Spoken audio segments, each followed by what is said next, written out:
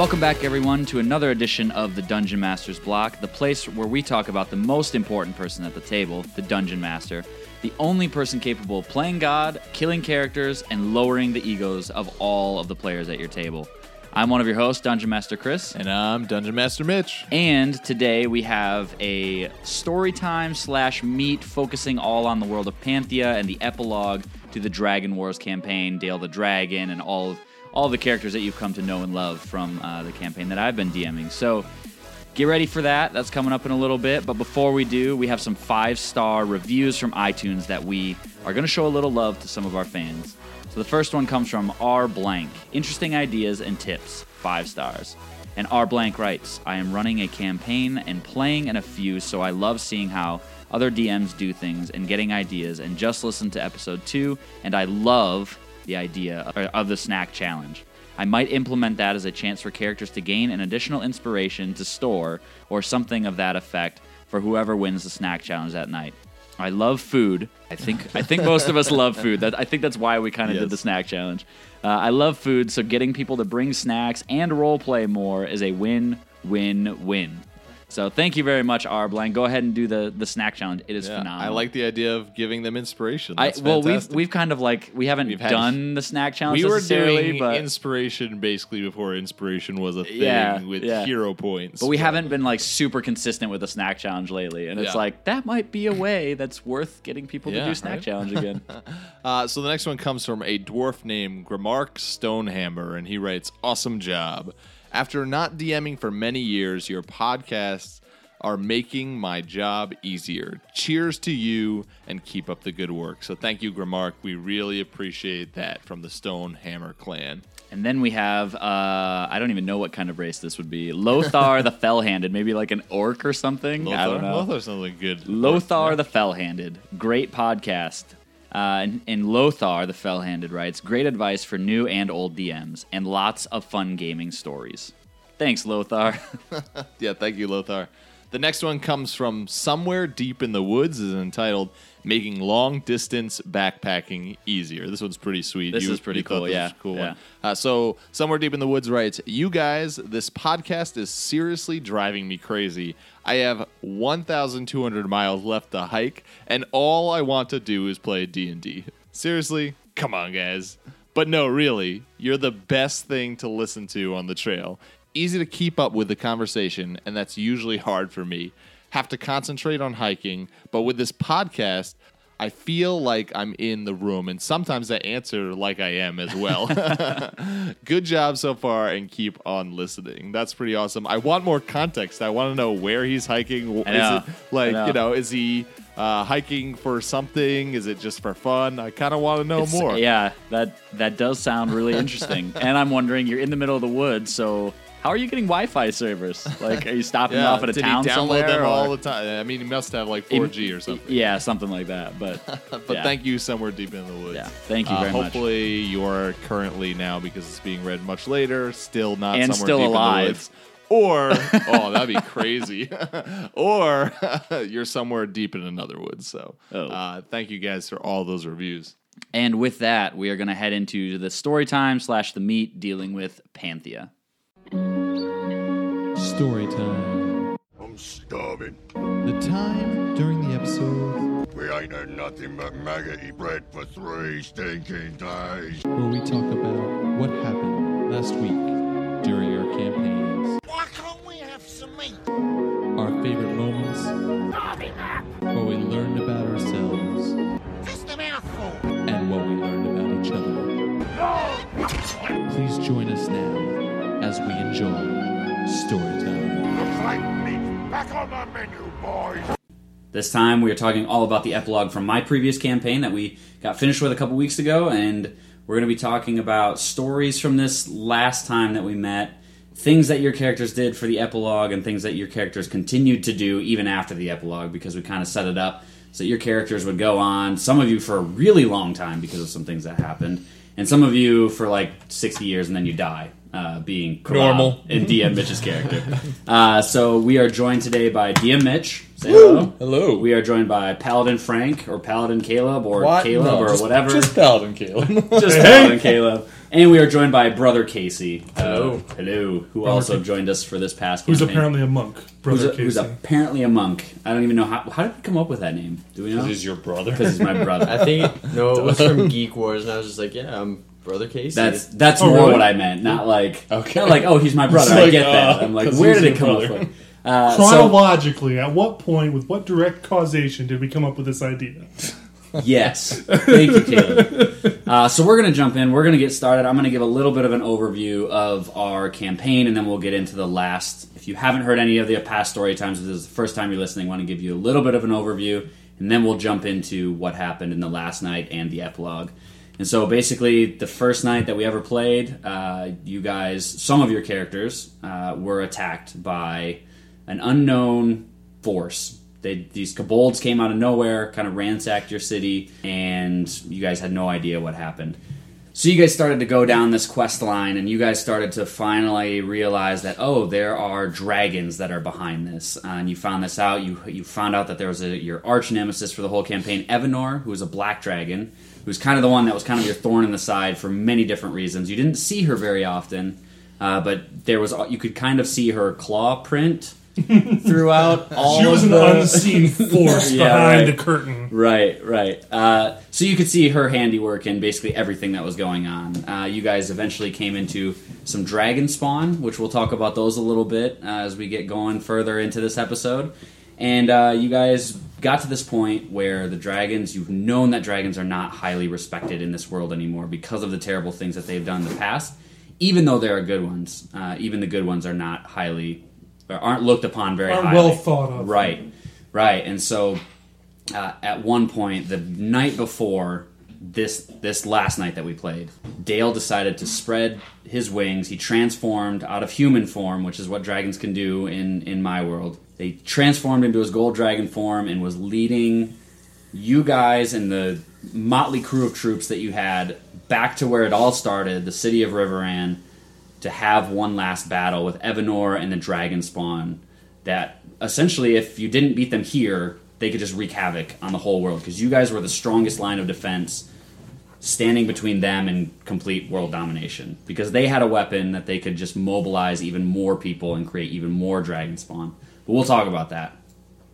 So this night started out, you guys had to go in, you had to talk to the other cities on the way through the land of Mogaria, get them along your side, and I think you guys ended up with, 350 total troops. Some were 300 Spartans. Yeah. If Tyler was here, he'd know exactly how many. No wonder we won. No, they were not Spartans. There were some that were Spartans. They were like the King's Guard, like the men, like manliest men you've ever seen. Manliest men? Yes, manliest men Now that we're you've ever witnessed in your life. You also had Cord worshippers that are coming with you. Oh, yeah. Led So by we had Corral. we had like 30 cord worshippers. So Yep. you knew we were going to win Yep. from the get-go. Yep. Obviously. And so you guys went through the city of Marston, and it was like rabble. I mean, you guys got like the peasants who have like pitchforks coming with you to try and do war and try and wage war against these dragon spawn. And you're just kind of like, maybe we'll use them as a distraction. Like I don't know what to do with these guys. Pretty much what they were. You guys went to the city of Florosa, which was the capital of this nation. You got like the King's Guard along with you. You got like some of the best knights in the whole region, and you got some more peasants who can be used for dragon bait, I guess. And then you guys went to the city of Northland, where this was kind of like the resting place for you guys before you marched down south to the city of Riveran. And something interesting happened, because Runin, Tyler's character, Tyler unfortunately is not joining us tonight, but Runin, who's been with us for 4 or 5 nights, kind of like had a secret hobby and hope for the future of his life. What was that? Does anybody care to explain that? He kind of had a militaristic side to him. Runin Did not get that from any No. Yeah, past for me, Runin's just Roleplay. like this guy that just joined us because he was there. He had It's just nothing better to do. Yeah, he had nothing better to do, and all of a sudden, like, we get to war, and he's just like, all right, how many men do we got? What's the city look like? All right, you're going to be positioned here. You're going to be positioned here. I'll go over here. I'm just like, By far the most reliable or precise he's been about anything. Up He's until this still- point, he was a total troll the entire game. He got a guy. He paid a guy to sell stolen goods. Yes. He Yes. smoked Nogu, which is He's like an the halfling absolute drug of troll. choice. he got like a green tailored suit, a walking staff that was a walking cane, and a top no hat reason. for no reason. Just didn't know what his character was, and all of a sudden it was like, snap! I'm going into full out military. Last mode. night, I figured it out, guys. I figured out my character finally. And so Runan had this moment where it was just like, dude, do your thing. Like, you just go for it. You plan this whole thing out. And Caleb, you did something interesting at this last night of camp before we went to battle. Do you mind explaining that a little bit? 'Cause this was really interesting. Talking about the potions? What are you talking about? Oh, yeah. No, we'll talk about that first. The potions. You created... What did you do with potions to help us out? Well, we had discovered several battles ago that really an effective defense against fighting these dragons was to get some energy resistance and some protection from energy down. And since Ernie was Alchemist. an alchemist, exactly, I decided to, before this big final battle with all these different dragons, to make as many potions of protect energy and potions of energy resistance for different kinds of energy as I could. So ultimately we had one for everybody in our immediate group, so for each kind of energy. Almost. We were just a little bit short of that. Yep. A couple of people didn't have one or two kinds of energy protection. You had most of the melee fighters, I think, like the Yeah, close yeah. quarters guys that had Exactly. large amounts of Yeah, resistance. Most of the core group of us had pretty much everything, and everyone had most everything. So we made all these, or I made all these potions, distributed them to the group so that we would have a better chance against all these dragons we were going to face. Because the dragon spawn are just black with red eyes, and you can't Yeah. tell just from the looks of them Yeah. what type of energy they're going to have. And Dale had done some scouting, and so we knew some at least of the larger dragons we were going to be He facing. almost died getting and the what, scouting report. Yeah. Yeah. Yeah, so he knew that there was green dragons, white dragons, and Evanor, the black dragon. So you knew some of the resistances that you needed Yeah. in the So form I of made potions so- for at least those three. For the big dragon. And so I made sure everybody had those, Right. and then it was just I think fire and acid, fire and sonic. That's what it was. Fire and sonic. A couple people didn't have some of those, but Right. And so Tyler then, and I. yeah. yeah. So then, even after you got done creating the potions, something else happened that really involved your character, and it was one of those moments that it's like, you present a dilemma to a character and you watch them respond, and I think this was a big defining moment for your character, because I saw it in your face as a player where it was just like, I tell you what's happening, and your face just like your jaw opened and you're like, you would do that to me right now. So what Yeah. what That's exactly what it was like, Chris. So what happened exactly with Ernie and So yeah, and we'd kind of recently acquired the scry spell and the teleport spell, and so I decided that in addition to in order to complement some of Dale's scouting, which at this point was a couple days dated, Yep. I decided to do some more direct scouting, see if we could learn how the battle that Dale had seen had finally turned out, Right. what the layout was, because he was basically scouting during a kind of a pre-battle battle that was Yep. happening in our hometown, so I decided to do some scouting with scry, and so I decided to scry my family members because I knew they were there. Which you at this point didn't know if they were alive Yeah, that's or true. dead Like because exactly. of the whole battle. That And so it happened. was just I chose my dad, and I just kind of hoped he was still What if alive. your dad like got away and was like completely fine in another city, and you scried him like while he was in the shower? Would that have been a weird moment to play? Well, it would have. secretly your family had moved. I just think like before you said scried him in the shower, like I was like Rob's yeah, just like, that how's your would've been- dad doing? It's like, I don't really want to talk about it. He's fine, but please don't ever ask me that. But well, before you said the in the shower part, I was just like, man, that would be like I'd be, on the one hand, I'd be like, well, that was a waste of a spell. I didn't learn anything from that. But at the same time, I'd be like, my dad is alive. This is great. I'm Actually, so didn't relieved we actually bring right this now. up that we like joked around that like you were gonna scry your dad and see him like with the bad dragons because we have this did? like funny Yeah. like he is actually Because he's a Diabolus. Like I'm like Ernie and his dad are Diabolus, and He's already been arrested once. exactly. We had to break him out of prison. And exactly. Well, we didn't have to break him out. We actually used the law. Like after we went and Yeah. saved the town right. and saved another Yeah. town, then we came back. and we're like, dude, my dad is innocent. He didn't do this. You did the things required to free your father. Exactly. And then, of course, it turns out that he's actually in with the dragons, the bad dragons. No, he's not. He's not. That's not the case. Not true. Just But funny to talk about. yeah. So you scry Anyway, in. he wasn't in on the your dad. shower. He was not with the dragons. Okay. Anytime you scry in the future, I'm going to make awkward situations. Why are they always on the toilet? People gotta go, man. So we scry my dad, or I scry my dad, and I see that he's in a line. I can see my mom around him, and I realize I'm actually kind of able to communicate with him via like the message spell. Mm-hmm. So I talk to him, and he's like, "Son," but I can see that they're going towards like this. It's like a pillar of fire. Yeah, this at the pillar end of this fire, line, and, you and see out the people other side of walking it. into it. And do I see what's coming out the other you side? do see out, yeah, yep. And the dragon spawn are coming out the other side. So Yep. I mean, I can see that this is the item that they've been using to create these dragon spawn, It's like a and that manufacturing they're turning our townspeople into these dragon spawn. Yeah. And that my parents are in this line, and they're about to be turned into dragon spawn. They're like, And this is the they're moment like that I was maybe just- 5 minutes away from Yeah. being turned into these. And this is the dragons. moment that I was like, "Wow, well, this you're a bad man. You're It's a day away marching, yes, but There's you're an no- instant away teleporting. Which I'm not even sure if yeah. you were really thinking about that when you showed it to me, because it took me a while after you said it before I even thought, like, I can teleport here. Like, I was like, okay, so I'm just going to sit here and scry for 10 minutes and watch my dad die. Awesome. Like, that's just great. No, I kind of thought like I'll give him a moment out of game time to process what's going on. Yeah. But yeah, after a minute or two of thinking, Caleb said, "No, no, this will not be his end." I'm going to make sure I'm going to save my dad.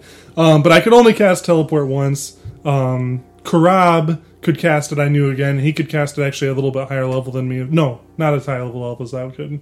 But anyway, he could cast it. So, we teleport in, grab my mom and my dad. We can't grab anyone else. But I let off a couple of fireballs because the battle's not till the next day. I got spells to burn. Burn. So I let off a few fireballs just to sow a little bit of chaos. And then we teleport out of there. And so I saved my dad and mom's life. That was very emotional. And it was in that moment where it was like I saw that it transcended just like what you were thinking in character mode, because I got you as a player, Caleb, to be emotionally invested in something. And it was like this moment in time where it was just like your face just dropped. And I was like, yes, I got him. And I know he's going to do something crazy now. And it was awesome, the fact that you did that. Because it's one of those things that like dilemmas create within people the need to fix that problem. And you could have either been like, I don't know what I'm going to do in this moment. Like, especially if you had used teleport for some reason before in that day. It's like, Just sit there. There's nothing I can do right there's now. literally nothing you can do. And so in that moment, it would have been like, well, do I watch them die? Like, do I have the quote-unquote satisfaction of that? Or do I do something about it? And you ended up doing something about it. That was absolutely awesome. I commend you for that. That was super cool. Now, before we go further, Chris, as the DM, just did you present this with any sort of idea that what was going to happen could even happen? Because I kind of, like, if I was in your position, I probably would have known that he could teleport, but been like, he probably didn't take 2 teleports the day kind of thing. Yeah, I no. would have probably presented it with the idea of, like, yeah, I'm giving him a tragic moment, but with no idea that it was going to have a, like, he's going to turn this around on me. I didn't think that he would have more than one teleportation spell created, because I wouldn't think that he would need it for any other reason than that. Which he didn't. Which he just so did, happened right, that I had to. Right, but that wasn't in my thought process. Like, I want to create this moment for Caleb where it's like, oh crap, like my family is right there. I can see that something tragic is going to happen. This is how bad the evildoers This is how bad the evildoers are, and you're getting to see the evil happen. And so you were seeing people that you knew, like, funneling through that, the whole, because that's the city that you're from for like 15 years. Yep. But yeah, I didn't think for a minute that you were going to be able to pull Jump that in. off. Yeah, I didn't think that. I mean, you could have jumped in, you would have died. Yeah. Or you would have been turned into dragon spawn. But because you had that quick thinking of like, oh, that's right, Karab has a teleportation spell. Hopefully. Hopefully. Hi! Yeah. And so that was really cool seeing that tag team duo. Because you guys had done that before. Like, where you guys... Didn't you do that before with the teleporting Something stuff? like that. I don't remember why, but we did. Wasn't it just to like teleport us to where we needed to go? Well, that was me. Like, I teleported us where we needed to go. But there was, feel like there was some earlier situation where we at least discussed the possibility of doing that. Because I knew you had teleport. I think it was when you were figuring out, when you were on the ships, how you were going to teleport everybody back. I think that's what it was once you got back to the mainland. Yeah, so you guys, I mean, that was a cool moment for you because you got to save your family. And there was this moment when you got back of like, you didn't know if you were ever going to see your family again. Yeah. And you have your family right in front of you. Something that seemed out of reach for you at one moment, and now it's so real. They're right here in front of you. It's like you kind of just, I think, if I remember right, you just kind of took the rest of the night to be with your family. Exactly. Yeah, I definitely did. Yeah. And I think, one other thing that we talked about if your family knew what happened to Martin's family, because they were also in that time. and that was actually kind of like an aspect of the bittersweetness that I had already kind of even like as I was rescuing my parents, I was like, this is like this is going to be great. However, like I'm still going to get back. I'm going to realize that like there were all these people I knew that I couldn't save, and that I'm pretty sure they're basically going to die right now. And your friend Martin, Casey, you were playing Martin. You have Ernie come back with his parents, hugging them. Nice emotional moment. Except you're standing there watching this happen, and you have no idea if your parents are dragon spawn already, if they're being thrown into the fire right then, if they died from the attack. Yeah, I just had this moment like, okay, your parents are here. That's really awesome. Do you know what happened to my parents? Are they still alive? Yeah, and I'm pretty sure you asked Ernie's dad that question, and he said, we're on the council together. I tried to find him right away, but their house was already ransacked. And so you had no idea what happened to your family. So pretty much I'm just sitting here like, what happened to my family? I don't know if my dad's alive, my mom's alive. Mm-hmm. So they're either dead, both of them. One of them's dead, the other one's alive. Or they're already dragon spawn, and now you're going to have to fight against them, but you won't know which one is which when you're fighting against the dragon spawn, because they're just they all look dragons the same. That all look the same, maybe a little bit different from physical characteristics, but they look very, very similar. You're not going to recognize your parents in them. Right. And so, you have that tender moment with your family where you guys are just chilling out, having a good time. You are left for the whole night, like, probably didn't get much sleep, like, what the heck happened to my family? And then I had to give a very emotional speech the next morning because that was thrust upon me as the Phoenix. I had to come up with my own speech. Right. I'm sitting here like, I'm terrible at giving speeches anyways. I don't know what to say. Mitch is over here saying, call them fearless warriors. I'm like, so I threw that in there. I'm like, I don't really know what to say. Just threw a couple things together and said, let's go. Huzzah, let's go. Yeah. Exactly. Yeah, so you give this rousing speech that like everybody's rallied behind you. They're ready to go. They got like an 8-hour march ahead of them before they get to the city. And so you guys march and you march and you march, and everybody has their directions thanks to Runin and his amazingness at being a general of this ragtag group of people from all different walks of life. Yep. So some people are going to the east part of the city, some people are marching straight in, some people are going to the west, and you guys, I don't remember exactly where you guys went. But Hold on. He was still a troll. Because there was still a thing that happened. Did anybody else notice that he kind of set himself up in the position that was least likely to die? He's like, he set I'll himself take the back door. And we're like, I hope the dragons attack. And he had this idea of like, we were all confused. We thought we were defending the city. And then, like, he does this whole plan, and then Chris is like, no, we're actually attacking the city, is what we're doing. And he's like, oh. Yeah. And so he tries to, once you guys get there, you see, like, dragon spawn up on some of the ruined, like, stonework buildings and wood burning, like, you see buildings that are on fire walking, and you see, like, inns and restaurants and businesses that you recognize. And so it's just this mass chaotic, and you don't know which dragon spawn is somebody that was your friend or some other random person that's from around the world that they've turned into dragon spawn already. So it's just this big, chaotic event that you guys have unfolding in front of you. And then it all starts. And you guys, thankfully, you had a lot of resistances because you guys were getting peppered from all different directions. From dragons that are flying in. Yep. You have, like, a white dragon that lands by you guys. You see, like, at one point in time, you see Dale take off from the middle of the city to fly after a black dragon. Like, there's fights going on in the air between dragons. I think, if I remember right, did one of you guys get downed, or did... That was me. Yeah, you... Of course it was you. You always get down. Well, you got down towards the end. It was like right towards the end. Like I was running towards you, Caleb. like the dragon like turned towards me because Tyler was just running away like a coward, and he just like the dragon looks at me. He's like, "All right, well, I'll go for you." And like he had just enough. You were pretty much the only person left at that point because we had teleported away or you were dimension doored or whatever. You were doing something really cool, and then I was like running away, and all of a sudden the dragon was like, and I'm like, and I just fall down. I'm like, all right, well, yet again I fall down. Yep. Still the Phoenix, That's what happens when you're a ranger and have really low everything. There's really nothing I can do. Yeah. So Caleb, you guys did something. You and Karab once again used teleportation I didn't have a to your choice. advantage. Yeah, well, that's Yeah. So explain You what had happened. some warning, but not That's really a a lot of warning, choice. and then I was like, "Well, you did what?" Well, so first of we're all, all in a severe danger, being attacked by I think 2 big dragons, one and big a lot dragon of- right there, and a lot then of a lot tiny of small ones. and there's yeah. one that's flying around, hitting us as they come down. Yeah, something like that. Yeah, and you see something. We roll. I think Chris said roll a spot check. Well, first of all, we got to set the stage a little bit more because you are enormous at this You're point. huge. I cast am in the hand. huge Yeah, size like, in D&D. You enlarged yourself, taking yourself to large, and then I beefed what was it myself called? up with What was, tons what is of that spell called spells. now? Righteous Might, I think is that what it's called. Anyway, it took you up another size category, Yeah. so you're huge, and all these different buffs on you.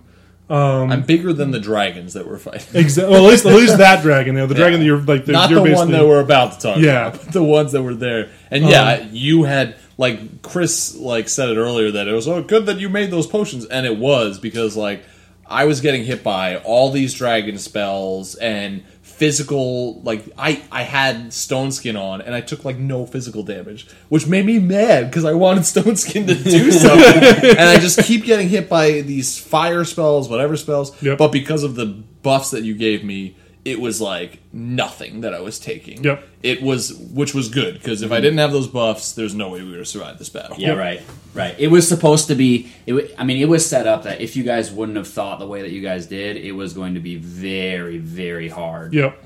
For you guys to come out on top in this battle. So basically, So anyway- we have this huge battle going. Like I'm you're the basically tank. 1v1ing this dragon Yeah. where we're kind of putting some pepper shots on it and trying Yeah, to keep and the you're the still- smaller ones off of you. You're still like beefing me up a little bit with certain spells at certain times, Yep. healing, and then we've got the 2 ranged fighters in the back. Like, okay, you guys stay in the back, I'll keep fighting. So that was our plan. It And- was working pretty good. And you're getting pretty low on health, and so I'm like preparing like to the next turn probably to heal you, and then I see off in the distance, in the sky, I see Dale falling with a black dragon kind of having him in his grip or whatever. Like he looks like he's in awful shape, like he's just been ripped to shreds, and he's falling, and I'm like, oh crap. Because he's been fighting other dragons, out there, like not just the black there are dragon. multiple. There's- Exactly, yeah. Like there are multiple dragons. As far as I know, there are multiple dragons still flying around at this point. Mm-hmm. And our greatest hope and our greatest like banner for morale is falling from this guy. Doesn't look like he's going to Looks survive. helpless. Like he looks like he's completely just at the mercy of this black dragon, which I presume at this point to be Evanor. Yep. And it was just like, crap, we're screwed. I have to do something. And I got this giant, enormous thing next to me that's fighting a dragon. Man, And I got Matoga. a couple of buddies over here that are just barely fending off the little guys. But the only thing I can think to do is to dimension door with Korab onto the back of this dragon that's trying to crush Dale. And so we do. Which and is I- an ingenious idea, right? Yeah, like- it's. I don't it's- even remember- It's the smartest idea you could possibly do. Teleport on the back of a dragon. Whoa! I don't even remember We're what stroking Caleb's ego now. I don't but- remember I was what being you said to sarcastic. me, but you basically just said like, "Trust me, put Yeah. your hand on my leg or something." Whoa there! No, because I think the dragon went to like move or something like that, and you were gonna follow him, and he's like, "No, don't follow." Oh yeah, because I can Trust me." fly too. Yeah. So I'm like about to take off and like follow this dragon. Yep. He's like, "Hold on, hold So on." no, just wait a He minute, puts his wait a hand minute. on like my foot, and he's cast this spell. That's all I can read. Yeah, he cast this spell, and all of a sudden I'm on. We're both on the back of this black dragon, Yep. going down in flames, But- literally with But Dale. he leaves. Yeah, that's Caleb leaves. Right, Caleb leaves me. Like, and I'm now, Caleb had this like, oh no, what do I do? Here's an idea. And he makes this decision, which is like, okay, well done. But in doing that, you put me in the worst possible thing. I put everybody, every single person was harmed by what I did. We were doing These fine. two got left with a dragon and a bunch of tiny dragons. Yeah, the two range guys are now being chased by a large dragon. Literally, and you all guys these dragons left. spawn. And I'm like, do I fly back to him? Like, to help them? Or do I help Dale, who's falling? Caleb has just popped me here and left me? Like, what do I do? In that moment, Runan's like, well, see you later, guys. And Yeah. he he just books it. Tyler's character, he just leaves. He just leaves Martin. Which honestly, like, you can't really blame him for Yeah, it. yeah, Their yeah. situation No, was right, pretty yeah. hopeless. And that's why I was so conflicted and like, do I...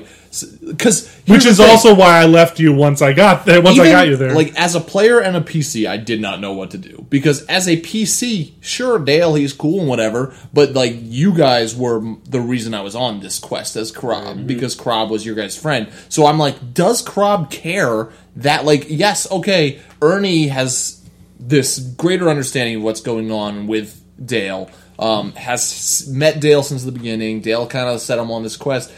Krob doesn't have that, so does Krob just go, forget Dale, I don't care that much about Dale, like, sure it sucks, but he's already going down, like, whatever, and go back to save his two friends. So I was very conflicted, and I ended up sticking with Dale and trying to, I think I pinned Ebenor's wings, right? Yeah, like, you- I rolled some ridiculous, amazing Well, she grapple dropped him, checks. and you started to go back up Yeah. with her.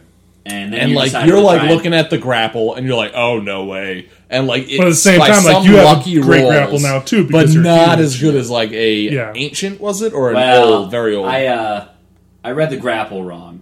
I'll We just don't say need to go that. into that. It's supposed to have a plus 42 grapple, and I was only doing plus 22, so... It happened how it happened. Yeah, oh yeah. Happened how it happened. Yeah. No, I realized that like 3/4 of the way through, I was like, dang it. Oh well. It ended a lot cooler this way. Yeah, right. And so, like, I grapple the dragon's wings, and I bring it to the ground, and I stuck with it, and then me and her Basically just 1v1. decided to 1v1 and fight. I want to. Well, He kind of just flew over it. Like, well, Ernie like, grabs me. And then, like, you're at this point, like, you've fallen. Yeah, You've got I fell. three little dragons around you. I think, but I don't remember exactly they how it works. eventually I think they flew off. leave right They bef- left, They 'cause they leave thought we were before I dead. get there. Like, they Yeah. leave before I get there. But I heal you, Yep. and then I start flying the two of us back because we don't know where You the heck saw where Runin. Dale went down. Yeah, and so, and so we don't know where the heck Runin ran off to. Yeah, you're but I just flying like grab you and I 100 start feet that flying way. flying back the other He's way. still But got it's, two dragon spawn chasing him because he's still up. Yeah. But he's just Yeah. ducking through alleyways. yeah, but where I just dimension doored us to and then teleported back from is like quite a ways away, and so it takes us a few turns to fly there. So pretty much for the entire time that you're Krob is 1v1ing this Evanor, we're basically just flying back to him. So Right. So yeah, so you end up finishing off this dragon. Like you do all your not really. I mean, I got like I was doing well, and then as the DM, I'm bringing this dragon down. I don't know how far down it is. All I know, as I am also a dungeon master, I know that by the size of this thing, if you're going off of real D&D stats, unless Dale did a tremendous amount of damage, which from judging what happened, I think Dale did about half damage to this thing. Yeah. So I was like, okay, there's probably this is probably where Krob dies. But I gave it my best. I kept attacking, and I did pretty well. And eventually, I'm like, I might be able to take this thing out if Dale did a pretty good amount of damage to it. Yep. And then you ticked me off so much because I'm like, this is it. This is Krob's moment. I don't even remember what I did. And I'm interested. you make this dragon start flying away. Oh yeah, because she's And oh, I yeah, know she's I can't petrified. keep up with this, like with my flight. So I try to grapple it, and of course now I fail, and it starts flying away. And I'm just because sitting that's when I there. realized that I did grapple wrong the whole time. I'm just sitting there, like, just mad because I'm like, this was my moment. She's This like is it. fleeing for her life Yeah. at this point. And so I'm just like in my like last chance, like ditch effort. Like there's no way. It's got too much health. I fireball. I've got 4 fireballs. I'm just like fireball. It can reach 400 feet. I've got like 3 turns before it's totally gone. Fireball. Roll damage. Great, low roll, 26 damage. It keeps flying. Yeah, of course it does, DM. Next round, fireball, 23 damage. It keeps flying. Yeah, I get it, DM. I'm not going to kill it. Last roll, fireball. I'm adding it up. You're like, the dragon falls. Yeah. And I was like, oh my gosh. Like, and I don't, like, you weren't just, it just happened that way, that it just so happened, thank goodness for the range on fireball, I was able to take it down. And so I see this dragon fall out of the sky. I start flying towards it.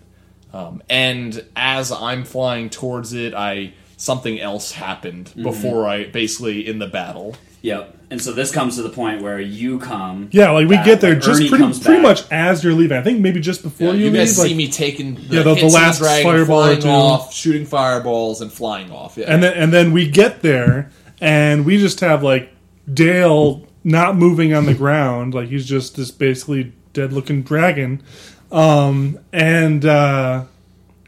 so we go. He's like heavily breathing at this point in time. Yeah. Like he's like laboring for breath. But we also see, and we see this thing in his you see his hand, kind of is- clutched like this, just laying out. In But front of him. I think we see what's there too. Like yeah, we he's see- like holding it, but you see this like gem inside Yeah. his hand. And you're not sure what it is. We even tried to heal Dale, but Dale was kind of like, "No, don't heal It me." was like- it was- There's a well- reason Well, for there's kind of this. the chronology is getting a little bit sideways now, but Yeah.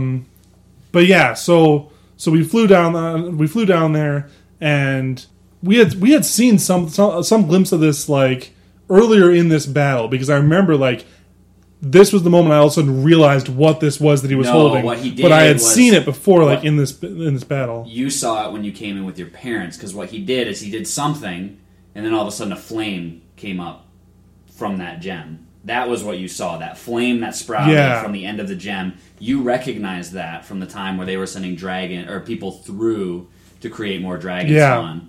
And he tells you To go through it. It's your time. You need to go through this. You need to carry on my work, essentially is what he's saying. And I'm And like, so- can I heal you first? And essentially, you could have, but as a DM, Yeah. I was like, no. Like, It's not going to work. for sake of story, this is how it's going to end. And so you walk through, Yep. and he says, he basically says, reach for the fire within. You'll know when it's your time because you'll reach for the fire within. And the fire closes back down into the gem. You see the fire within the gem start to glow and shimmer again within inside the gem, and he places it in your hand. And at that moment, you feel this connection, like almost like this bond that forms between you and the gem that was put inside your hand, which he explains to you is the dragon's fire. Like, this is the thing that created dragons. And so he like, you kind of deduce that if it's in the hands of somebody that's evil, it doesn't quite work all the way. It has to be for like the pure of heart to step through. But so he entrusted you. He said, like, go and rebuild the dragon's race. So you, as Ernie, are now Responsible for Responsible. the creation of a race that protects the world. right. And so Awesome. he said, reach for the fire within. And so you reached for the fire within, and out comes Ernie's dragon, like this black and red looking dragon is the thing And that spawns. For all the things that make this a frustrating experience, it's A, just and obviously cool being turned into a dragon, but B, you made it a red and black dragon. Like, that's awesome. Yeah. It's red and black, Because it's like what Ernie is Like- red and black. but also it's red and black. Yeah. I mean, it's just red I and think black you are like the great. colors red and black. I love the colors red and black. Which I had no idea that couldn't you tell. loved him that much. I was just like, Ernie's red and black. I'm going to paint it red and black. It makes sense.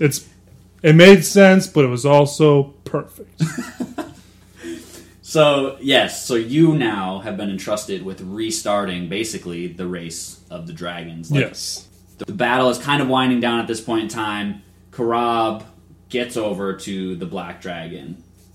I land, and I think I don't know if I said anything or I just went up, or if Ebenor said anything, but it basically ended with me just stabbing it through.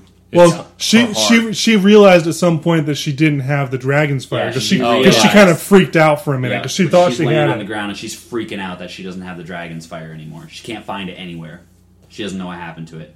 And so you guys have some words. You guys mix some words. I don't remember exactly what you guys said, but you eventually end up like running her through. Did you have like a flaming sword or anything like that at that point in time, or was it just your average run. Or you had your ice sword, I right? was flaming. That's what it was, yeah. We joked around that I was like Goku because I had a blue fire shield around me. Super and, Saiyan guy, Super Saiyan. and I'm flying around and all this stuff. But yeah, I take my sword and I just ram it into her chest and like twist it and like pull it out. And and then I think I chopped her head off. I was like just pissed off. I was so like mad that it almost got away that I was just like, I'm gonna run it through and make sure it's dead. And I think I took her head or something like that. I believe, as like a trophy. I think you did. And might have like flew back and thrown it in front of Dale before his last breath or something. But I'm pretty sure. Yeah, you did something like that, and you guys like went and like the rest of the people like ended up defeating the rest of the dragons that were there and stuff too. Like, but when you ran her through with the sword, something else happened to all the dragon spawn. Do you guys remember what happened with that? Yeah, they all turned back into the dragon spawn turned back into people. even the dead ones. Even the dead ones. Which made it a very dark ending. And so now it's like this joyous moment. Like you guys just saved the entire world of Panthea from a possible takeover of dragons and dragon spawn. And in this moment, you see people from your city scattered around, both living and dead. And so, Martin, this was a very hard moment for you because what happened to your character? Eventually, like you said, we start seeing people, the dragon spawn turning back into people. So my first instinct is, okay, the battle's over. Where are my parents? I don't know if they're alive or if they're dead. So I'm looking around. I'm looking back at my house. I'm looking all over town. I find my dad, but my mother is dead. Yeah, you see that she's essentially been like run through with a sword multiple times, and she's laying there on the street, and there's nothing you can do with her. Like life has gone from her. You see this like with a lot of your friends that you grew up with. Like you see you see a whole squirrelkin race. It's kind of an inside joke for us here. But you see the squirrelkin like all dead in the middle of the city, and you just see like friends that you guys grew up with, like you see council members that were like fathers to you. You see like women that were like second mothers to you guys, just scattered around the city. And so it's this moment where it's like this joy is flooding through the streets because the dragon spawn are finally defeated. The dragons are finally defeated, and then everybody realizes how terrible this all was for this city because your friends, some of them are dead, some of them are alive. And so that's kind of where we ended, and when we moved into the epilogue portion of the night. And so, Casey, explain a little bit about what happened with the epilogue. What happened with you? You were elected to some position. Yeah, well, first we were I think we just decided, I decided, and as a group we decided to start rebuilding Riverrun, because, that's mine and Caleb's character's hometown, so we're going to want this thing to get back up and running.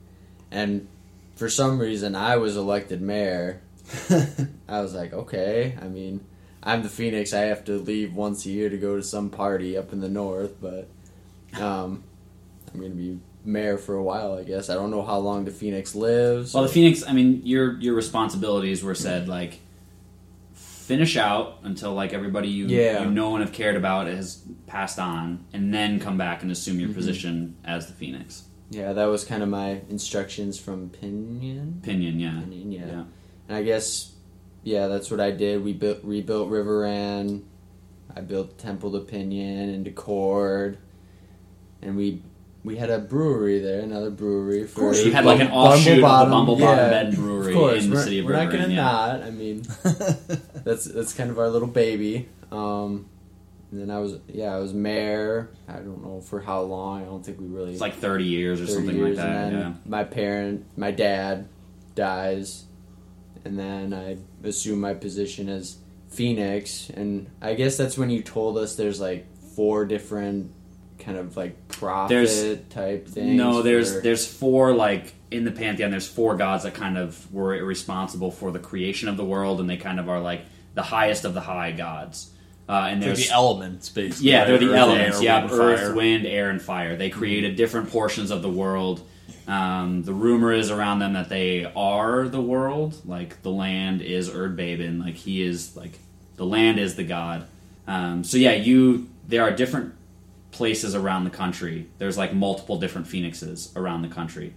And so you went back to the city that you became the phoenix in, and you resided there for X amount of years. We didn't really talk about how long your guy was there, how long he survived, but you know, like, people are there for hundreds, if not possibly thousands of years in that role. Yeah. So that's what Martin ended up doing. Karab, Ernie, what ended up happening with him? Because he's now got this moment where it's like, what do I do? Yeah, so now he's basically... Well, first of all, Ernie and Diabolos is in general, but especially Ernie, very much valuing, like, freedom, traveling, would not in any sort of way want to get tied down to a single spot and feel like he had to stay there. But now he's a dragon with all the responsibility of creating and leading this race to protect and guide the world. Yeah. So he's completely bound, and also dragons are pretty much immortal, and they can be killed, but they're not going to die of natural causes, really, right?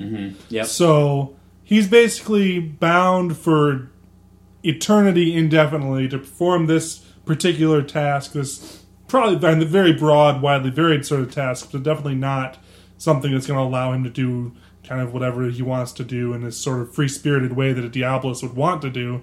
And so that's kind of like this really frustrating thing for Ernie. And it was kind of frustrating for me as a player. Like, it was really, like, it was this weird sort of conflicted thing. Because on this one hand, I got turned into a dragon. And it's a red and black dragon. Let it not be forgotten. So like, there's that sort of awesome factor thing happening. But then there's also, my character is significantly less thrilled about this than I am. I honestly, like, this a very conflicted thing for the character. Like, he's all of a sudden has these responsibilities that completely go against what his inclinations are. Yeah, right. And it's not like these are temporary responsibilities. Like, his entire life, which is going to go for pretty much forever, is going to be bound up in this task that is diametrically opposed to what he's actually interested in. So there's that whole thing. And so that's basically what he does, is he kind of begins going about rebuilding that race, and he starts with this party that he's been traveling with for a while, and he kind of offers that opportunity to all of them. Because Dale said the people have to be found worthy in order to go through it. Like, there's standards that you need to meet in order to become a dragon. And so I didn't ask Runen. Runen was the only person in the group that actually wanted to be a dragon.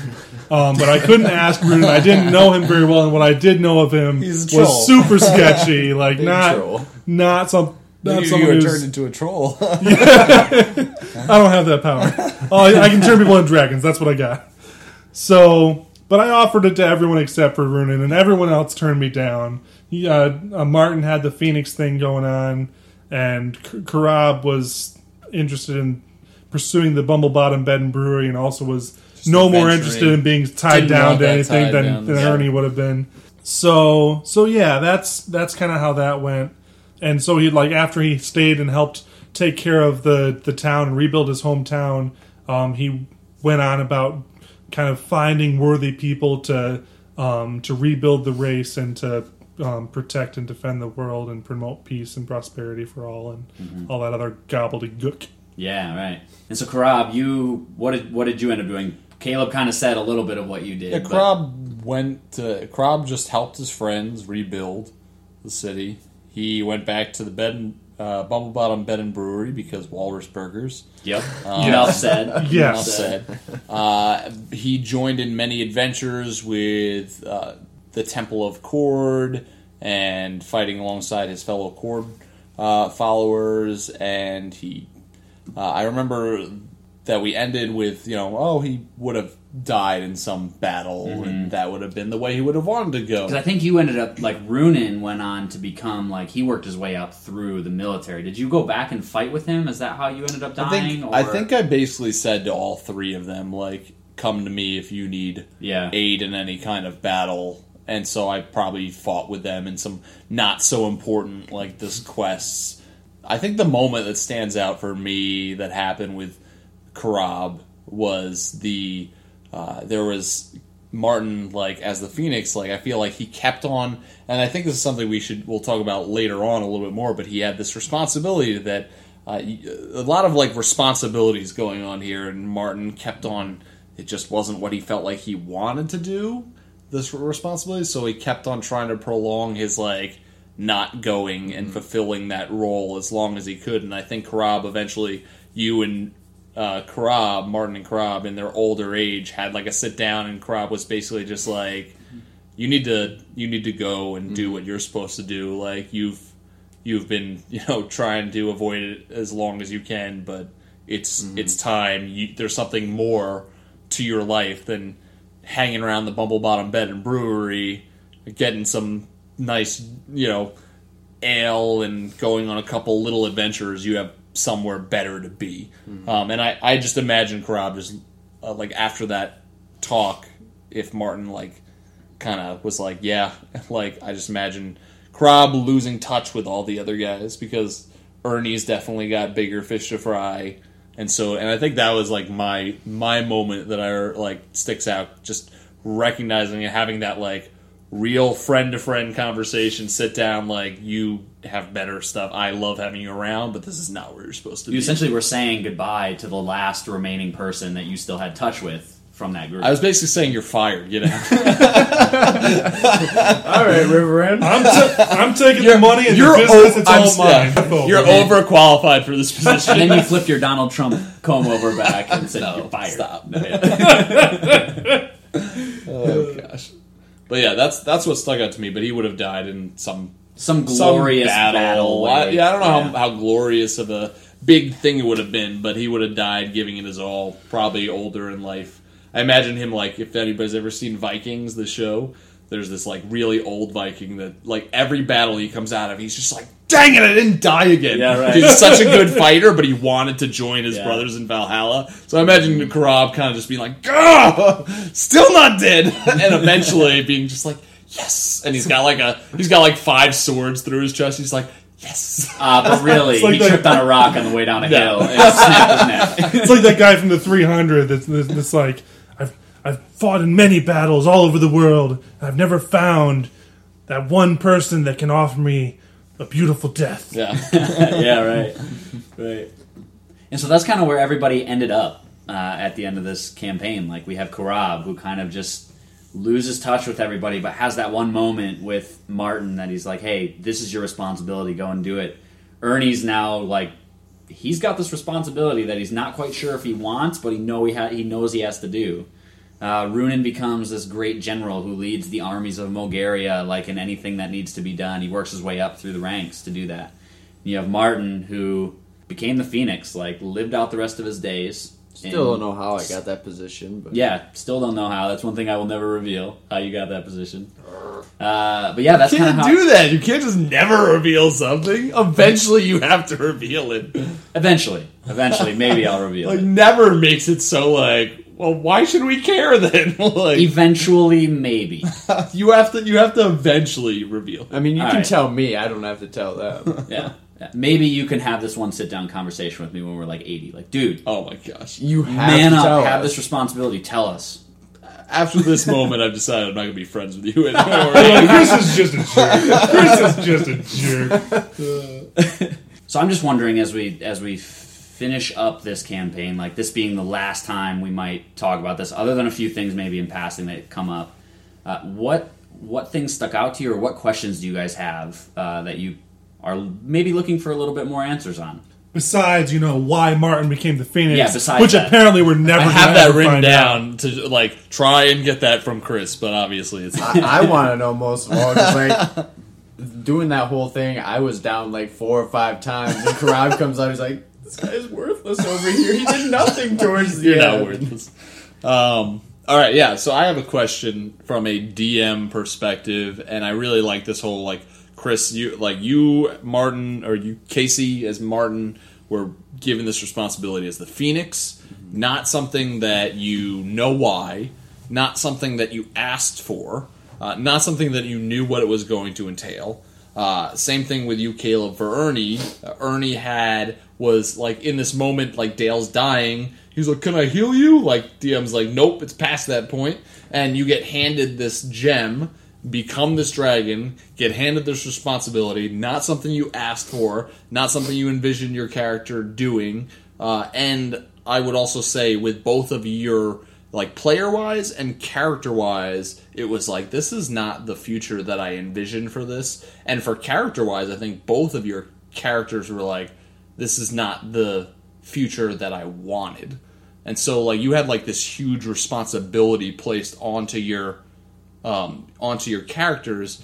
And so, like, we were just saying, like, you know, some players could take that and just go, DM, this is stupid. Like, Stupid is a you're mean made, word. like, I mean, we hear about it from people who write in, like, SDMs all the time, like, players who are going, "You're railroading me." And this is not something that you actually had to go on quests for. This is, like, how your characters end up doing stuff. But, like, I could hear players, like, in my mind, like, if this happened to them, being like, "This is stupid, DM. I want my character to be done and ended the way that I want it." So, like, how like, do you guys deal with that? Like, was it a good experience? Was it a, it was, I think, at points, a frustrating experience. But does that mean it was a bad experience? Like, how do you, as players, handle a character having a future now that isn't? And I think both having of them, some elements that are still what you wanted, Yeah. and having some elements that definitely were not what you wanted. and like at all. Karab was going to die at a normal age. Now both of them are going to be, especially Older. Martin is going to last for thousands of years. Right. So how do you guys deal with that? How did you deal with that? For me, as a player, I kind of, like, during the whole Phoenix thing, I was like, oh, this would be really cool. I kind of want to know what the Phoenix is all about. It seemed like a cool idea to me. So I kept bugging Chris, like, what's this all about? What's the Phoenix type thing? I'm really curious to see who turns out being the Phoenix. Just so happened it was me. And I was like, okay, as a player, this is kind of cool. I'm the Phoenix. I kind of want to know more about what the Phoenix does. Does he have cool powers? Like, I'm given this flaming cloak. Tyler wanted to know if I was on fire, if I could set people on fire. It's the man on fire. So, as a player, I thought it was really cool, just, like, wondering what this was. As Martin, he kind of took it as, okay, I've always wanted to kind of help people, be a people person, but then, like, I get this title as Phoenix, and everyone's like, oh, I'll do everything for you. I think Karab got drunk at a bar, and was like, I'll take him up, and everyone's like, no, we gotta just rush him up to bed. I'm just like, okay, this is really weird to me as a character, and just, it kind of throws Martin off balance, like, I wanted to help people, but instead everyone's doing everything for me. But you instead. still kind of have the ability to help people because you're Right. giving direction in the future for what Pinion is saying to the Yeah, world. I think it was just like the immediacy of like all this fame and whatnot in this city, specifically this city. It's like, oh, this is really new to Martin and kind of uncomfortable at times. So, as a player, I liked it, but as my character, he had to get used to it because he was kind of forced into that position for whoever knows what reason, but that's just kind of my perspective on it. So yeah, Ernie. Well, and we talk about what Ernie's reaction is, but like for me, I wasn't that bothered by it. I didn't have any particular long-term aspirations for this character.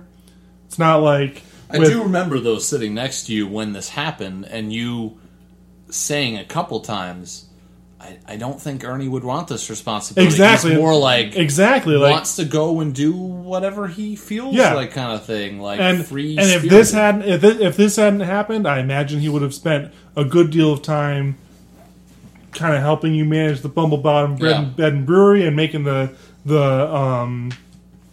walrus burgers and finding more exotic things for that and going on adventures to find that and maybe even just not being seen for a couple years at a time because he's just kind of off wandering and just seeing things. But it's not like I, as a player, was particularly invested in that outcome. I hadn't really thought about it a whole lot. But I knew, like, when this came up, that this was not something that my character would be especially interested in. But I wasn't, as a player, really, like, dead set on any certain thing happening that I was then disappointed that it wasn't going to happen. And even, like, with the fact that my character wouldn't want this, like, that wasn't terribly upsetting to me. Like, the only thing I can think of to compare it to was the end of your campaign, where Groundhoof was then settled with his company and with his tribe and everything, and then all of a sudden, nope, God says Celestian says we're gonna go off into the world and die, and then not only that, where I was all of a sudden comfortable with the tribe, but like not only that, but then the tribe basically like hates me when I do that. Like that was something that like I was actually a little bit upset about as a player. I was like, this is such a great ending for Groundhoof to just be in this village. He's made this great armor. Like, that was actually upsetting to me. This was more like, well, that sucks for Ernie. But I don't, like, that's not a big deal to me. Because I didn't have any particular other thing. Like, there wasn't some idea that I had invested myself in. Some grandiose plan that you had for him. There wasn't something that I was like, well, this is just a really great ending for Ernie to be right here or to be in this trajectory. Like, there wasn't any of that. I knew that, like, where he all of a sudden ended up with being a dragon and having all that responsibility was definitely not what I would have chosen or what he would have chosen. But it also, like I said, it wasn't against something I had chosen, so it wasn't like it bothered me as a player. So, I feel like it's an interesting end to a campaign for the characters, though, because it's not like the epilogue was almost like sad. Yeah. Especially for you two. Yeah. Like, because coming off of this great victory, like this very monumentous moment for the world. Yeah. Now having to and then the people that worked for the entire time to make that happen, the dragon's dead, two of the guys are now kind of suckered into tasks that they have very little interest in. But Karab made it out all right. Karab got to do pretty much what he wanted to do. He did, but I also imagine, like, until, like, his I died in battle kind of thing, like, he also, like, Chris, you didn't ever explain, like, how did Martin age? Like, he's going to last for thousands of years. He doesn't age very much. So, like, now that makes me think of that discussion with him sitting down with, like, in his old age, like, white hair, white beard, like, older, still fit, but old, like, sitting down with a Martin that has not changed at all. I don't know if Ernie's kind of the same way. Ernie would be the same way. So, like, I imagine there's a sad element for him and the fact that his losing touch with friends that were like his closest friends. Mm-hmm. But then I imagine like even makes that ending for you two, I feel like, even sadder. Because yes, you, Ernie, saved your parents, and yes, you, Martin, found your dad, but that means that you're literally watching everybody else get older as you guys are staying the same age and watching them all die. This is not new to like fiction. Like there's things like in fiction everlasting. Where, people do this, but it's still like it's something that, I mean, as normal people we can't grasp. We can grasp like losing the sadness of losing people before their time, but and that not happening aging forever. Yeah, not aging and like watching everybody pass away. That like no matter how much older you are than them. It's like everybody dies and disappoint you, but eventually you get to die and disappoint everyone else, and then it's done. But no, not anymore. Not for Martin and Ernie. Like there's just people that are going to keep on dying and disappointing you, and that's just going to go on forever. Awesome. And I imagine that we like to do cameos in our campaigns. Chris, this will be your first chance to do this cameo thing, since we just finished your first campaign. But like, obviously, I feel like Ernie and Martin are huge like potentials for cameos to show up and still be around, like because they're going to last for a long time. Yep. And it'll be interesting to see if down the line, if in Chris's interpretation, whether he says, "Hey, what do you guys think about this?" or if he just interprets it, like to see if those two characters lose touch with humanity in the sense of like they're doing things more aloofly. Yeah, it's just like we've lost touch with our people die all the time. Like your lifetime is a blink of the eye as far as I'm concerned. It'll be interesting to see where they end up. Yeah, I think it's also that thing like how close would Martin and Ernie actually get with certain people, because I'm sure through the first few generations they got close to people, and then they die, they feel that grief, and eventually they're just like, I don't want to do this anymore. I don't want to go through this grief anymore. Well, because that one city that you were a part of, like that where you're going to hang out now as the Phoenix, they're like, oh, we haven't even seen the Phoenix in like 60 years. Like it's been forever since he's been here last time. And so it's like, will Martin turn into that? Well, you guys are gonna see, like, I imagine, like, if Karab or whatever your friends like ever got like married, had kids, like, you literally wouldn't just see them pass away, but you see like families pass away. You see the Bumble Bottom Brewery pass away, like things that you found recognizable. Like, it's just like the entire world changes, just disappear, and they're gone. You see cities pass away, whatever it is. Yeah. I like it. I like tragic endings. I'm always a fan of tragedy. That's why I was like, man, there's this huge momentous moment where it's like, this is the best thing that's ever happened for the world, in a very tragic way, where the world is now saved. And I was like, I wonder, I struggled with this for a long time, of being like, do I push to see how far I can push like tragedy with these guys, or do I let them have that happy momentous moment? And I decided to go after the tragedy, because I was like, it seems to work fairly well, balancing tragedy and happiness at the same time at the end of a campaign. So yeah, I don't think the hero's path should be a easy straightforward path. Like, if you truly are trying to like walk a good road and do good things in the difficult world. choices. Yeah, difficult choices, and possibly difficult, like, not a very happy life sometimes. So that's the epilogue. That's the last episode in the epilogue. We are now closing the chapter on the Dragon Wars campaign and moving into the next campaign that we'll be doing, and we'll hear more story times about it. So I hope that you've enjoyed the story times you've heard from the land of Panthea, about the dragons, about Dale, about all of our motley crew of people that have come together. And with that, we're going to head into DM-nastics with DM Neil. Welcome back to DM-nastics, the gym for dungeon masters to work out their minds. I'm Andrew Bleeker, a.k.a. Friar Took. And I'm DM Neil, a.k.a. Joke Maniac. I guess we could explain a little bit more who our guest is. Friar Took from the forums, who is a staple of the forums, I will say. And wanted to have him on because the DM-nastics is meant specifically to work out our minds. And in a previous DM-nastics, we mentioned Friar Took's aversion. I don't know if it would be aversion. You could correct me if I'm wrong. To having an established pantheon in his world. So it's a little bit of an aversion. Yeah.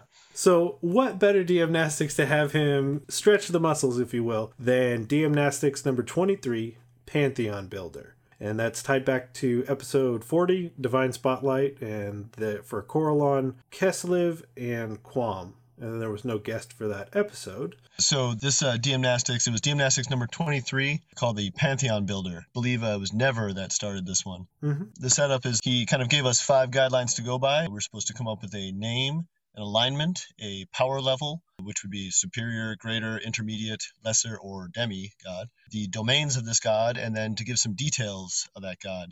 And the details were kind of a little bit, you were supposed to flesh out some of the, more interesting aspects of the god, and also consider the relationships that god has to other gods in the pantheon. It was pretty cool, reading back through it. It was interesting to see how people played off each other as well. A couple people came up with gods, and then a couple more people came up with gods and linked their gods to the other gods. So all of a sudden, in this thing, we're building a whole pantheon of interlinked gods. Yeah, that was definitely, for me watching it, that was one of the coolest parts by far, people going back. And I want to say some of the posts had 3-4 different edits. As other people were posting gods, they would go back into theirs and tie them back together. We're not going to talk about those just because it would end up getting confusing, because you wouldn't know the gods that we're talking about because they all tie back and there's like a dozen or more of them. But for the first one we wanted to talk about, it was from Rorik. You'll know Rorik from the last DM-nastics, where Morgan Jenkinson and I start our own podcast about his labyrinth. His god was named Yithalin, the Lord of Silence and Shadow. For the alignment, he picked chaotic, and he did an interesting thing where he kind of set the god on a scale of chaotic. From 0 to 10, he put a 4, and evil, 0 to 10, he put a 5. The power level was intermediate. The domains were stealth, darkness, and death. So then some of the details he gave is that he's conniving and sudden. Supports quick thinking and cunning, but especially stealth. He mocks clumsiness and openness. He is a lovely god, as the evil gods know well of his trickery. Many of them have been used by him in his tricks, and the loneliness suits him. So the symbols include a crow, shadow, and closed lips, which I think could be super interesting. Trying to think up that holy symbol. The clerics can bless weapons to inflict extra damage in total darkness, which that leads me to like such an interesting concept that kind of twists the idea of a cleric on its head. Almost this roguelike cleric, or maybe like a multi-class one. So super interesting god. It's an interesting take on that too, because when I think of a roguish cleric, I think of the trickery domain. And this god is not of the trickery domain, he's more of the assassin roguish cleric. Yeah. Which is interesting.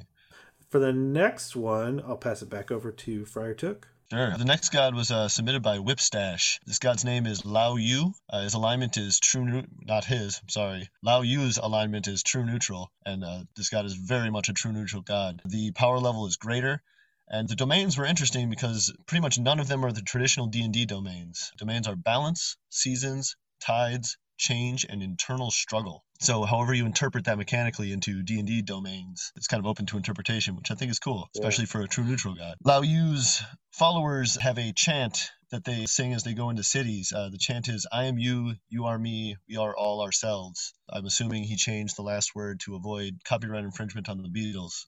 But I found this god really interesting too. He says that Lao Yu is neither male nor female. Lao Yu was always referred to by name. I keep wanting to say he, but it's not a he. Lao Yu was always referred to by Lao Yu's name. The symbols are the yin-yang, as well as a triangle inside a square, inside a circle. I just found this god really interesting because Lao Yu really is a neutral god. There's a lot in here about how the other gods don't really understand or trust Lao Yu's motives. They kind of are confused, and a lot of his inherents kind of do what other people view as seemingly random behaviors, but that Lao Yu can be a powerful ally if you're up against somebody much more powerful than you, because Lao Yu is all about balance. I also wanted to call out Whipstash here because Neil and I are both in a play-by-post game on Gamers Plane hosted by Almarian Knight, and Whipstash is in that game as well. Whipstash is playing a gnomish monk named Zawin, and I've got a little quote here from Zawin. This was one of his posts. All paths lead to the same conclusions. All roads meet the same end. Zawin smiles so wide that his eyes begin to disappear behind his rising cheeks. No one can quite tell if he's mocking the situation or if he's sincerely happy. I will take whichever path is laid before me, for it's not the path itself that matters, but one's own sense of direction. I think we figured out who your god might be there. Yeah, and it seems like everything Zawin says is of that bent, and it always leaves me scratching my head, and I kind of love it. Yep. And I think the interesting thing to me, like you said, there's the balance, there's the true neutrality, there's these other domains that don't necessarily fit your like typical domains in D&D, but the thing that's really interesting is the power level, because it's greater, which leads me to believe that Lao Yu truly knows what he needs to do next to keep neutrality, to keep that balance. And it'd be such a weird thing because you like kind of want to go with him because it's for the old, like for balance, but at the same time you're like, I don't get it. I really just don't get what you're trying to do there, buddy. Larger motives. Yeah. And that's kind of, when it comes to pantheons in general, I always tend to, and D&D campaigns, I always tend to veer into those sort of gray areas of motive and alignment. So I enjoyed that got a lot. So for the next one we wanted to highlight, it's from Almarian Knight, and I will pronounce it as Vodahil. I would have said Vodahil. Oh, well, okay. We'll go with Vodahil. I'm cool with either one. And the alignment is not applicable. Yeah, alignment is not applicable because this god is a weird one. His power level is superior, and the domains are nothing, which you can either take that as a domain in and of itself or assume there are no domains. I found this god a fascinating concept. Basically, as I understand it, this god is in this pantheon, all the gods existed together in a void. That void was Yodahill. And before the gods created the universe, they existed within Yodahill. And then they created the universe and all the planes of existence and sort of shut Yodahill out of that. And then Yoda Hill started to encroach on all that, and the gods didn't want their creation destroyed because Yoda Hill is the void, he is nothingness, and locked him away in a vacuum, basically, like vacuum sealed him away. It's almost like the sort of physics concept of creating plasma in a vacuum. You know, this dangerous substance is in a vacuum and it keeps it safe. And I just found that really fascinating, the idea that it's almost, you know, a lot of creation myths have this sort of chaos or void that, you know, whatever god or gods exists in, and then out of that chaos and void, the god or gods create something. Well, this is a personification of that chaos and void. Yeah, and the other thing was that there's no followers, no temples, no special items, no symbol, and some feel that they can distinctly hear the voice, but still it's just true, like this true nothingness, which, I mean, in and of itself is a very difficult concept to try and wrap your head around, just complete and utter nothingness. And of course, on some level it makes me think of A Never-Ending Story. What is the nothing? It's the emptiness that's left.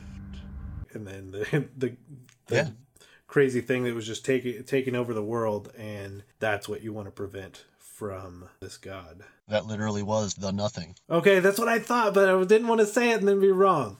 The internet. No, that's right. It was the nothing. Another interesting aspect of this guy is the Herald. The Herald is kind of, that voice you were referencing is actually the voice of the Herald of Yoda Hill. That's and right. The Herald's got his own backstory. He was actually once human and is now this sort of twisted, not really a servant of Yoda Hill, but a sort of somebody who's just been kind of linked in with Yoda Hill. I also, reading this, I have to say, we're in a campaign being run by Almerian Knight right now.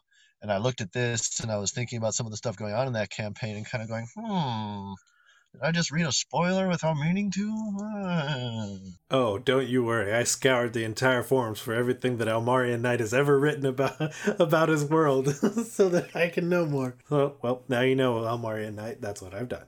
So the last thing I wanted to mention about Yoda Hill is something that I found kind of interesting is that he was trapped away in this capsule for a long time, and the gods sort of assumed he was safe and in this vacuum capsule, but due to two other gods, this is one of those links that were called out that we were talking about earlier, these two twin gods, Ren and Yak, who are these kind of mischievous lightning twins, went and discovered this vacuum seal and sort of, shot some lightning at it and screwed it up, and now there's a crack in that seal, and Yoda Hill is slowly breaking through that seal and coming into the world. I thought that was a great tie-in, but, we don't want to, that's another, Ren and Yak were another creation by Rorik, and we don't want to give him a swelled head and keep talking about all of his awesome creations. So we're going to let you folks go to the forums and read that one.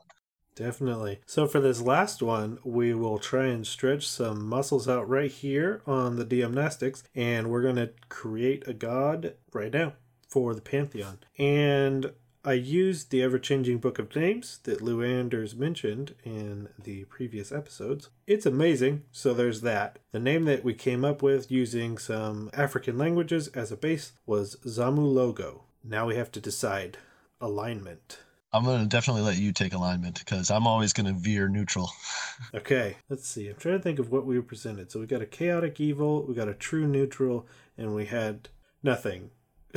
So I'll go with the classic chaotic good then. Perfect. Now remind me, what was this name again? Something logo? Gamu?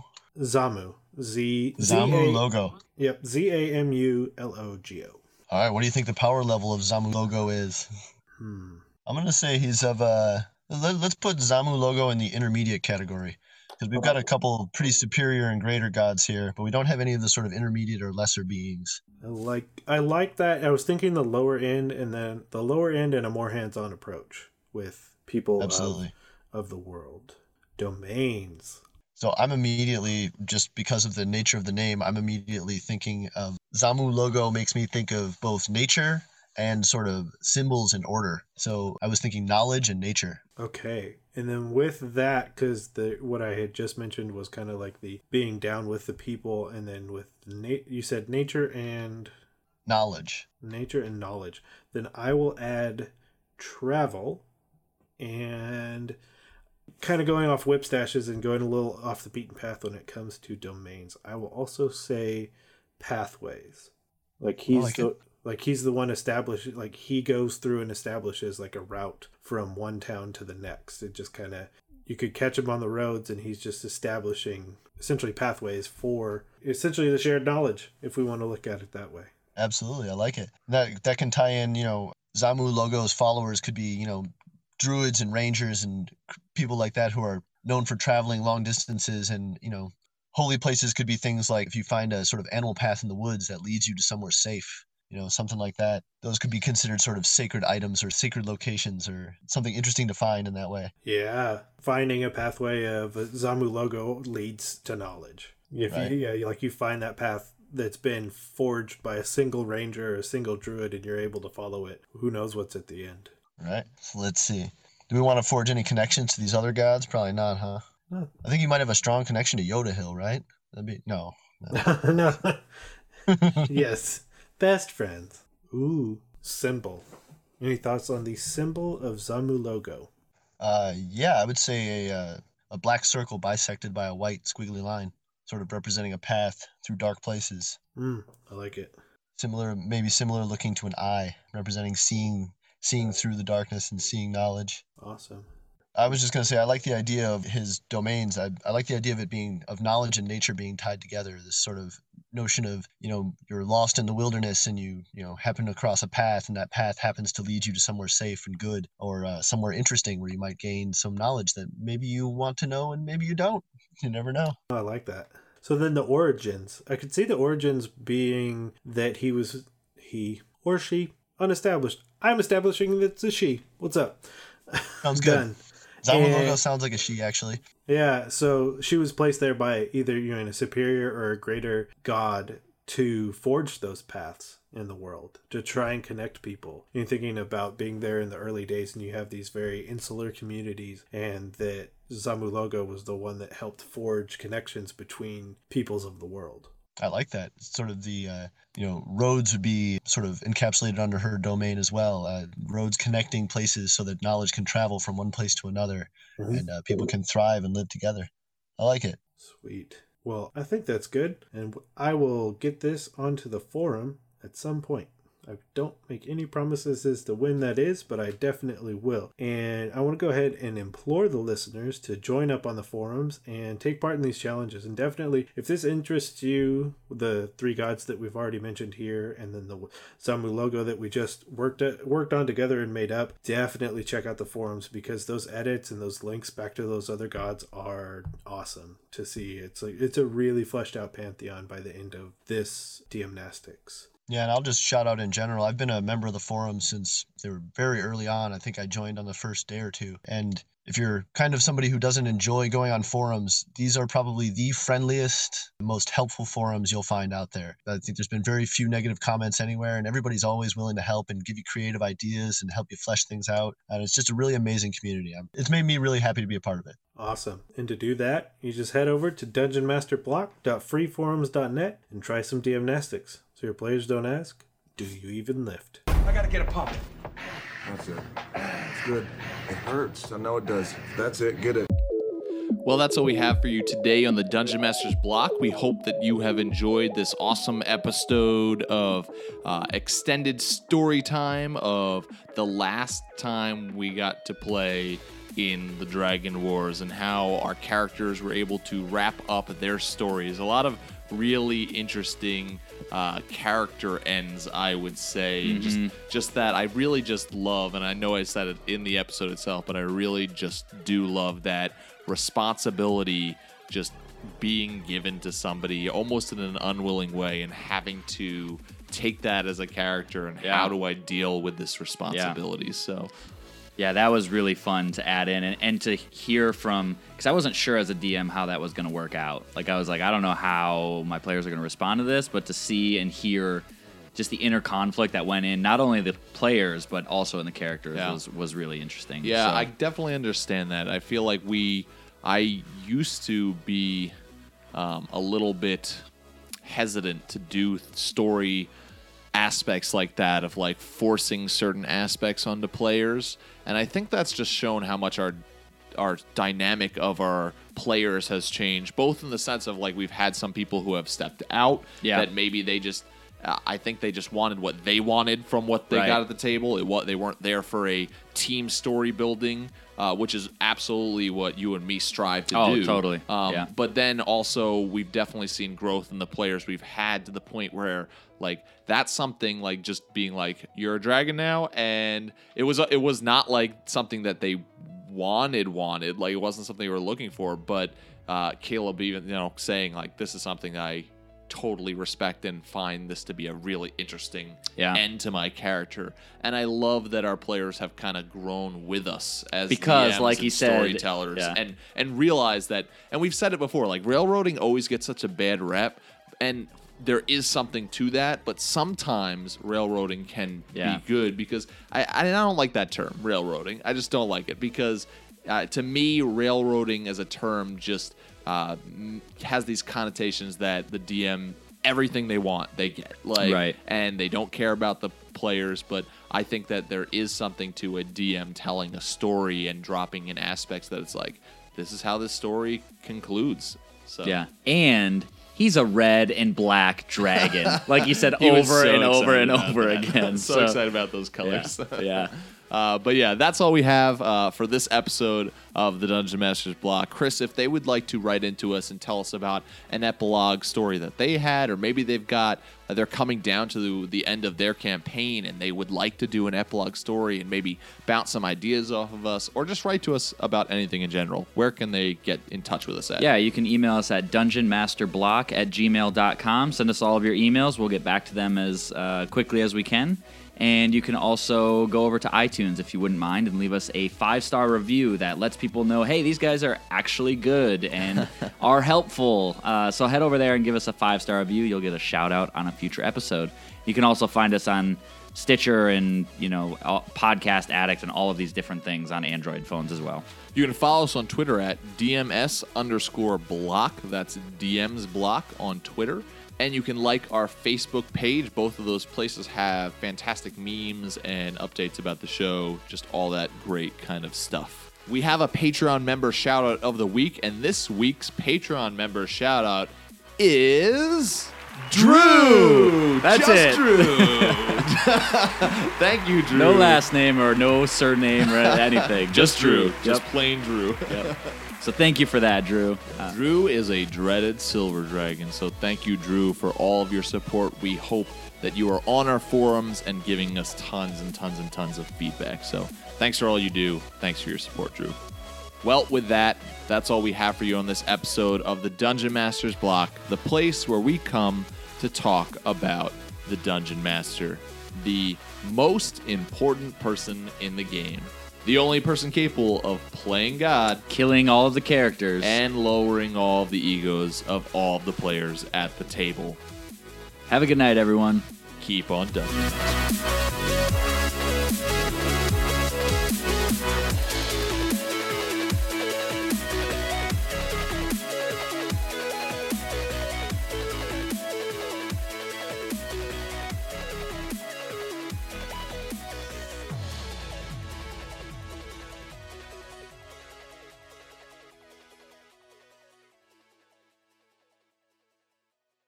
Goodbye.